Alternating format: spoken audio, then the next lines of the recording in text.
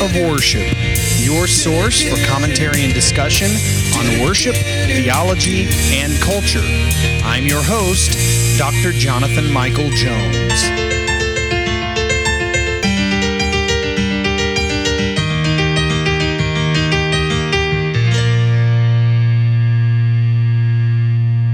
Hello, everyone, and thank you for joining me on the Act of Worship podcast. I am in week 2 of a series on the 5 most neglected essentials of corporate worship. And last week I talked about the Lord's table. It was a very lengthy podcast compared to most. And this one could be long as well, but probably will not be 40 minutes like last week's was. Today I'm going to be talking about the holy kiss, the kiss of peace, greeting as an act of worship. Now, realize when I am talking about kissing, I am not necessarily talking about kissing, but greeting in the name of the Lord, which is vastly different from just a normal greeting. I think one of the most seemingly despised moments during a weekly worship gathering is the greeting time. If you're like me, sometimes you don't even like being greeted. It used to be when I was growing up that people said when a guest comes through our doors, you need to greet that person and make sure they know they feel welcome. Well, there are those of us who, if we are visiting a church, if we are a guest, maybe you're looking for a church, whatever the case may be, there are those of us who we really don't want to be greeted. We don't want to talk to anybody, and that's okay. I think there are more nowadays than there used to be. But the greeting time is despised by many people, not only for that reason, but sometimes worship leaders just think it's an awkward time. Why do we even have it? It disrupts the flow of the service. I used to think that. I have personally observed the woes of many who are opposed to greeting one another during worship service. I used to be one of those people, but my heart and my mind began to change on the issue when I realized the underpinning on which such an act is built, and namely, that is the kiss of peace. Paul instructs believers to greet one another with a holy kiss in Romans 16:16. And so the significance is not found in the act of kissing or greeting itself, but rather in the adjective which precedes it, holy. It is a holy kiss, a holy greeting. And so built upon the truth that God's people are holy and set apart, the weekly greeting should be viewed not as a regrettable act, but as a sacred act. It's more than a mere greeting. It's a sacred act because God's people are sacred and called to holiness. And so when your attitude shifts from greeting with a kiss to greeting with a holy kiss, or you could insert from greeting with a handshake to a holy handshake, which is different, and there are reasons that make it holy. When it shifts from one to the other, the act becomes not just a kind gesture, but an act of worship. And so I want to discuss how to approach the kiss of peace in a modern context. And there are 5 imperatives which I think we need to be mindful of. First of all, it is a holy, not an ordinary act. Paul's instructions emphasize the holiness of the act of greeting. In other words, he doesn't instruct believers to merely greet one another with a kiss, but with a holy kiss, meaning an act set apart and ordained by God in holiness.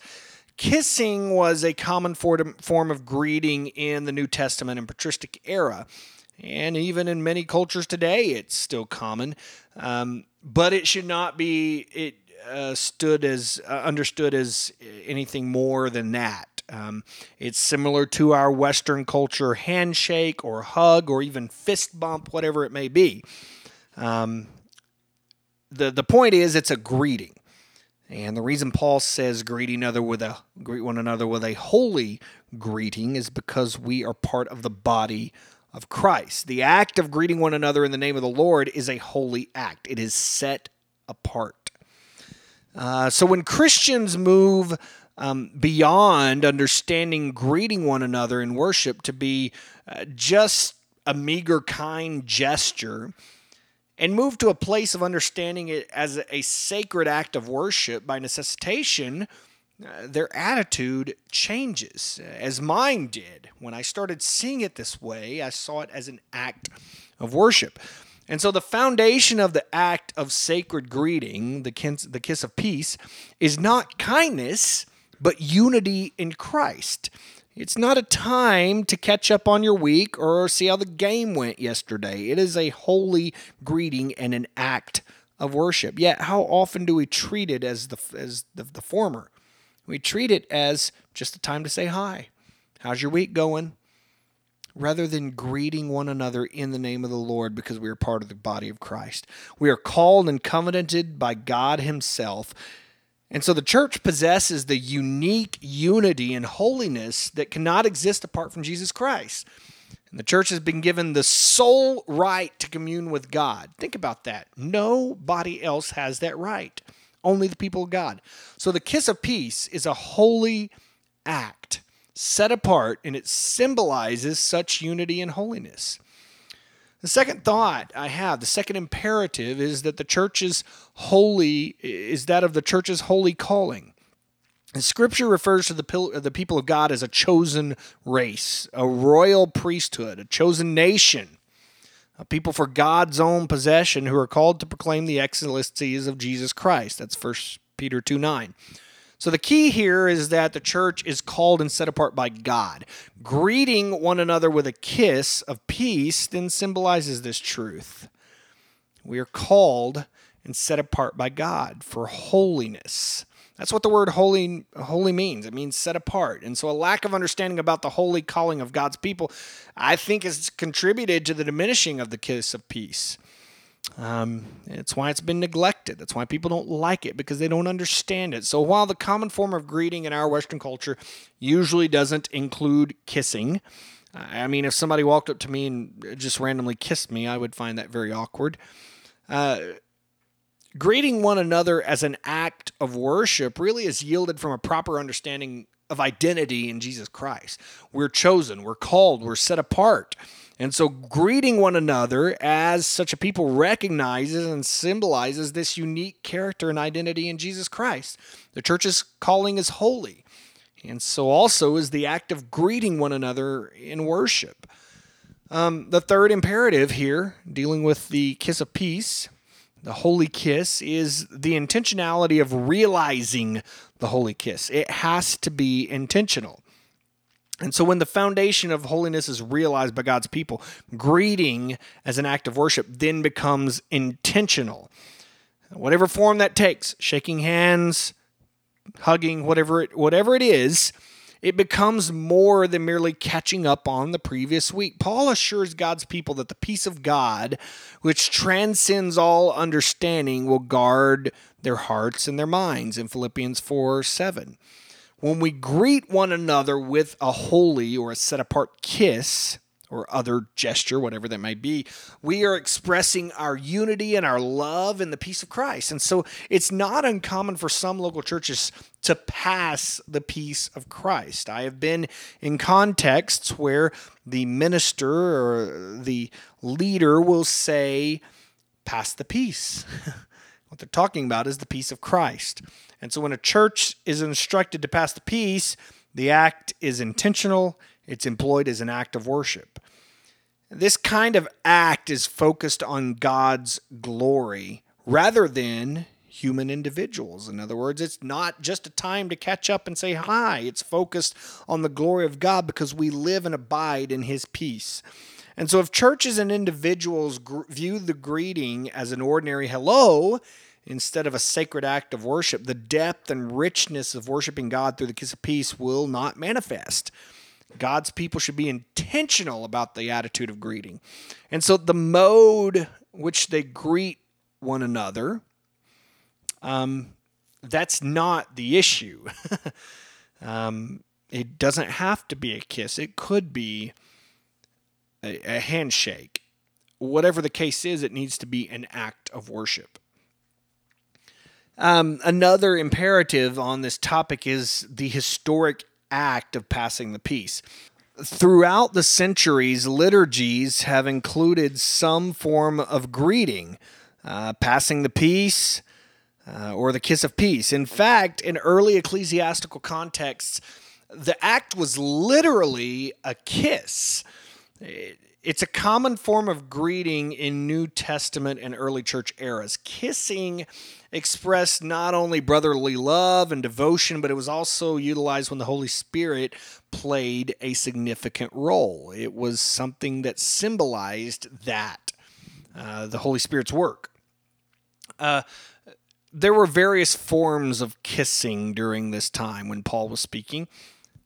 There was rubbing noses. There were other forms of kissing, but the intent was to present an intimate expression. Even breathing was considered a form of New Testament kissing. Jesus said to his disciples in John 20, he said, "Peace be with you." And then he breathed on them and said, "Receive the Holy Spirit." The breathing here that Jesus employed could be considered a form of kissing and thus a holy kiss of peace. So for these reasons, even though the form of greeting has certainly been adapted to the culture over the years, liturgies through the centuries have included the kiss of peace. God has used such a richness in corporate worship. And I'm personally reminded of a situation where a man was convicted through the liturgy during the kiss of peace. I heard about a man who had been unfaithful to his wife, and so during the kiss of peace, he couldn't, with a clean conscience, say to her, "May the peace of Christ dwell with you." And so the Holy Spirit used the sacred act of passing the peace to convict him. And so when we realize that we are acting in holiness through greeting one another, our hearts really can't help but be renewed and convicted.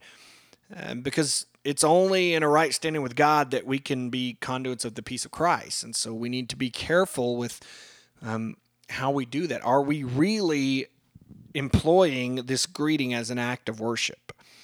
The kiss of peace has been present in the church for centuries. It was not an act derived from modern innovations to reach people or to make them feel welcome in our worship gatherings. It was used as an act of worship throughout the church's history. And so we need to be faithful and heed the biblical instructions to greet one another with a holy kiss. The key, again, is holy. We are called to holiness. The final imperative that I have here is we're in a modern context, but it's the same concept. In a modern context, kissing is usually not the common manner to greet one another. And so when we view Paul's instructions in a contextual light, we can adapt our mode of greeting one another to a handshake, fist bump, or hug, or whatever it may be. So the context might be different, but the concept is still the same. We're the people of God. We're set apart for his good works and his glory. And so the church shouldn't greet one another.